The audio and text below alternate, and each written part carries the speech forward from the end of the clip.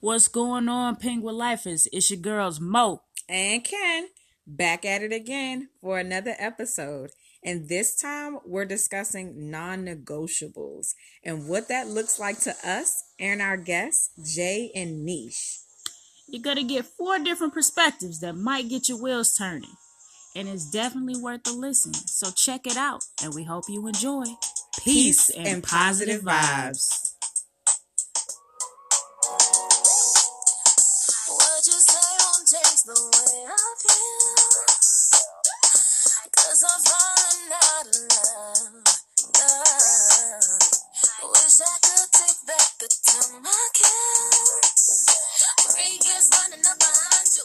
Case you forgot about me, just remind you. We had got on the topic of infidelity per se, and we were both talking about what's a little too.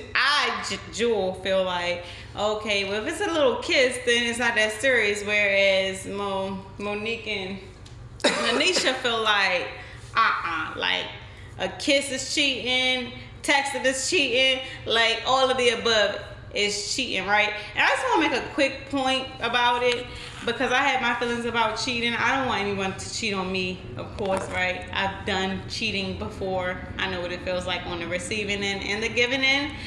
But now in this day and age, I'm not thinking about cheating. I don't want anybody cheating on me. I just feel like, hey, you're unhappy, talk about it, let's keep it moving. But I do think that for Mo and Lanisha, that, you know, our parents, great-grandparents, grandparents, they was together for 40 plus years, right? You think they ain't deal with a little bit of cheating, they ain't deal with a little bit of kissing, they ain't deal with a little bit of telephone wire messages? Like, come on. You know what I'm saying?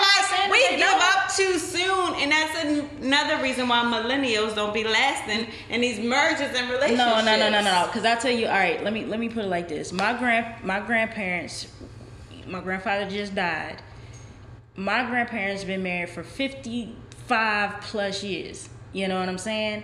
I'm pretty sure there's some things that went down. He might have been going to go see You know, he could have been going to see somebody else, or my grandmother, you know, anything. I'm not saying that that's what happened because I don't know, but I don't doubt that something like that, you know, happened in their union. But I just, you choose to stay. Yeah, and continue to endure or go through that. You don't have to basically go through something like that and you are obligated to give this person a second chance. You don't have to do that. If you know deep down inside that this person did something that's just, you just know that it's unforgivable. You're not going to be able to really truly get over it or get through it. Even if you talk about it with them, y'all feel like y'all come to a, you know, mutual understanding and y'all are on the same page. But if you're that person that you feel like you hurt me so bad, that one thing that you might have felt was minute, that was a huge blow to me, and I don't feel like I can trust that part enough to continue this or to trust you with this part of myself again. I'm gonna have to kind of really So let me figure ask it you out. this question, right? And right, when it comes to infidelity, is there a difference between when you're dating, girlfriend, engaged, to when you're actually a married woman? Because I feel like when you're in a marriage, it's not no, I'm breaking out with you because I kissed somebody else. What was it?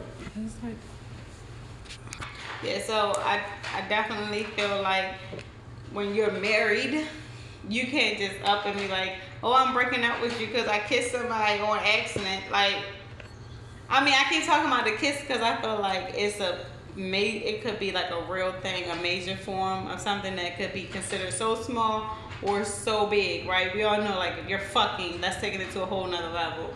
But kissing, it could be for people like, it's not that serious, or it could be like a blowout, like she said. So is there a big difference between when you're actually married, go to the courthouse and had to file for divorce, or is this just my girlfriend? and she kissed somebody else. Well, this is Ken, and me personally, if I am married to you and you kiss someone else or someone else kisses you, however you want to dress that up, I personally am not going down to the courthouse to go file no papers over no kiss. However, if you are in a emotional relationship, I'm filing the papers tomorrow. If you are in a sexual relationship, I'm filing the papers today.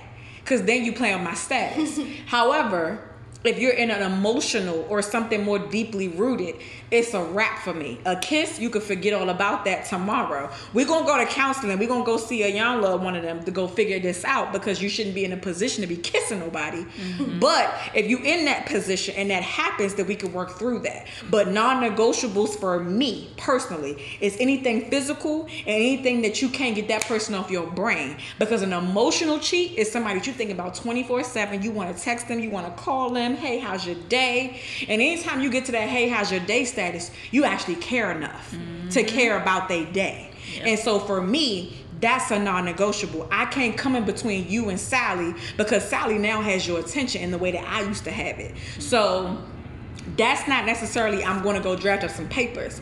But if you're emotionally involved, or you and Sally seeing each other every Saturday, I'm finna draw up these papers, because that's a non-negotiable for me.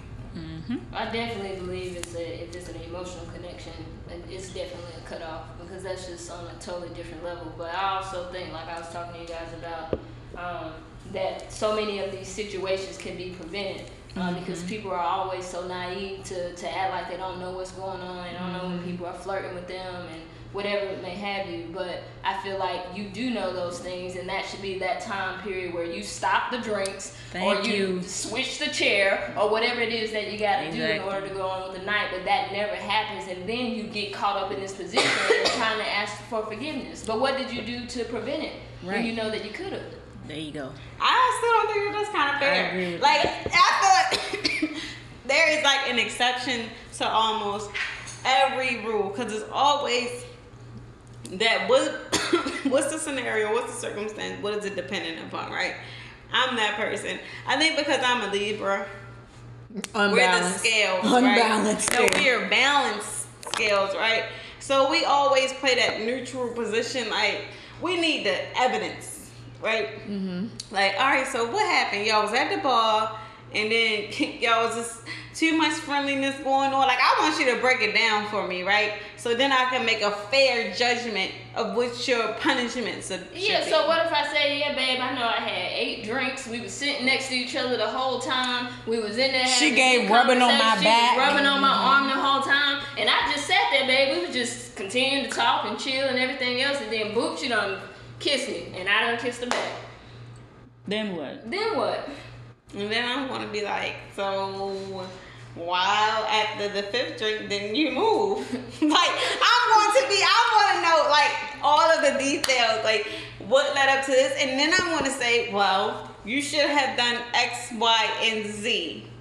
But now I feel like I can't trust you, so I'm going to go out here and blah, blah, blah, blah, blah. Or whatever, whatever I'm feeling in that moment. Like, I ain't that person that was like, I came home, I'm like, I kissed the girl. Oh my fucking God! You're the worst person in the world! Like, you ain't even give a person a chance to explain. I don't think it has to be all of that, and I definitely believe that, you have to navigate the circumstances. But at the same time, I still feel like I'm going to go to the very end that people put themselves in situations where they know it can be prevented. Like, the example I used was the friend that I have. I know that she's going through something. If I go and have dinner with her, I'm not going to have multiple drinks so that I can be fully present. Just in case something might pop up, I can be like, I'm in this committed thing. That's not how it's going. And furthermore, that ain't what you want right now. You really want to fix what, going on in your personal life, and that ain't really with me. But not enough people, one, have the courage to do that, and 2, they act like it's not even there. They see the signs and they still walk right into it. Correct. So that comes into play where you being naive, because this is a thing. You're not going to be naive on my time. is what I'm saying. If Susie that work with you is buying you lunch every day, Right. and if Susie is saying, oh, let's sit together in the cafeteria during our 1 hour lunch break, Susie is really enjoying your company a little bit too much. So what I'm saying is, I'm not going to go see Susie at 6 o'clock when we get off work because she already enjoying the 1 hour that we get during the day is the day. So that goes a little bit further where when you in a committed relationship, marriage, dating, courtship, whatever y'all want to call it, when you in that situation and you know that you have the potential to change the outcome of something, you should absolutely do that, because you never know if you stepping on that person that you with, non-negotiables. Some people say texting is cheating. You know what I'm saying? You send a text at 12 a.m. Who is she and why are you talking to her? Right. I personally, from my house, I have hours of respect. If you're not a soror, best friend, known you past 10 years, you're not hitting my line at midnight. That's unacceptable, because I'm not quite sure what you want at that point. You don't know me enough to want to call me at that time of night. Hello. But if we have known each other, we've been homegirls, whatever, I'm gonna pick up for you. But if you call me at midnight and then the next day I see you at work and you're like, oh girl, you ain't answering my call, I wasn't. Because I feel like you were looking for me to disrespect my home, and that was never going to happen. Because the thing is, the disrespect don't just happen in one day. Nope. It's a compiled situation. I'm bringing you a little steak dinner that I cooked overnight, and then the next time I'm like, oh, let's go for drinks, girl. They be stressing us out in management. You know what I'm saying? And then it's going, oh, let's give a little two-step tongue and groove move. That's a little bit too much, because here y'all are building up to this disrespectfulness of your home. Right. So, you know, you really have to just think about it, because like Lanisha said, it's a buildup. If you know you're going out with your homegirl and she in a vulnerable place, you probably shouldn't be getting lit with her. Mm-hmm. You probably should be, you know what I'm saying, watching yourself and watching where you going, because that superhero syndrome is a real thing. She might look at you and what you got going on and want that for herself, not because she wants you, but because she wants the situation. Right. And that's what people don't really see. And they're like, oh, well, she kissed me, but what did you do? Right. That's the $1 million question. What did you do though? You know what I'm saying? And I'm gonna talk, all right, with my ex-wife, right? That was something that throughout the course of our entire relationship, that's what I went through. It was like every day was something else popping up. You know what I'm saying? It would be something like, she was somewhere, she saw somebody that she knew, you know, from some time ago, you know, they hug and, you know, they started exchanging numbers. Next thing I know. How? Right. And when I would ask, well, why would you do that? It was always on some, well, you know, they were my homie back then. I never, you know, nothing happened with us. We just, you know, whatever. And I'm already on 10 because I'm like, first of all, ain't no other, you don't need to know no other studs but me. But, you know what I'm saying? But regardless of that, there was always an excuse as to why this person is able to come in, why this person is able to come in, why I allowed this person this much access to me. So eventually, being the investigator that I am, every single person that, you know what I'm saying, she would have one of those type of relationships with, I would find out so much about them through just having casual conversation with her, because I would manipulate her mind to the point where she just tells me everything that I want to hear, because I asked so many questions in different ways, and it was just, I was finding so much. It wasn't for me, because I was keeping track of it. I was putting tabs on it. So I was keeping receipts. So it was like, okay, Whitney. So it was like, with that type of thing, then I will always say, this is how such and I would talk to her. This is how such and such is going to play out. I guarantee you, this is what's going to happen. This person, they're going to do this. The next step that what they're going to do as far as communicating with you is this. I guarantee you that's going to happen. And 9 times out of 10, it happens. And I'm like, what will make me happy is if you figured out your plan B, C, and or D. Should any of those things happen, you should already be one step ahead of that shit, or cut the shit off. Because right now I'm telling you to cut it off, but you're mad at me you're mad at me because I'm telling you to get away or do away from an old friend of yours or whatever. So I feel you're making me feel like I have no real reason to push y'all away. But if I'm seeing some things that y'all are doing that I don't like and is disrespectful to me, I have a huge problem with that. And that will test my trust in you or completely obliterate it. You know what I'm saying? Because I'll never be able to feel like I could trust you when other people when old people that you know pop up, or even if somebody new comes in and you just want to be oh so friendly. I went through that type of shit every single day for the amount of time that, you know, we were married. I dealt with people threatening my life, saying that I did X, Y, and Z, and at the time, my ex-wife should have been theirs, and I was just threatening my whole life, coming for me, talking about they want to kill me and shit. And I'm like, who the fuck are these people? How did they get their number? Oh, I was able to hack into some stuff, and I found so many like things that just, it was like it confirmed every single doubt and every single issue that we had. It was like, look, what's going on? So it's like, those were things I got complacent in the marriage and things like that. So I stayed for as long as I did. But those are the things that I went through, and it killed me. Yeah.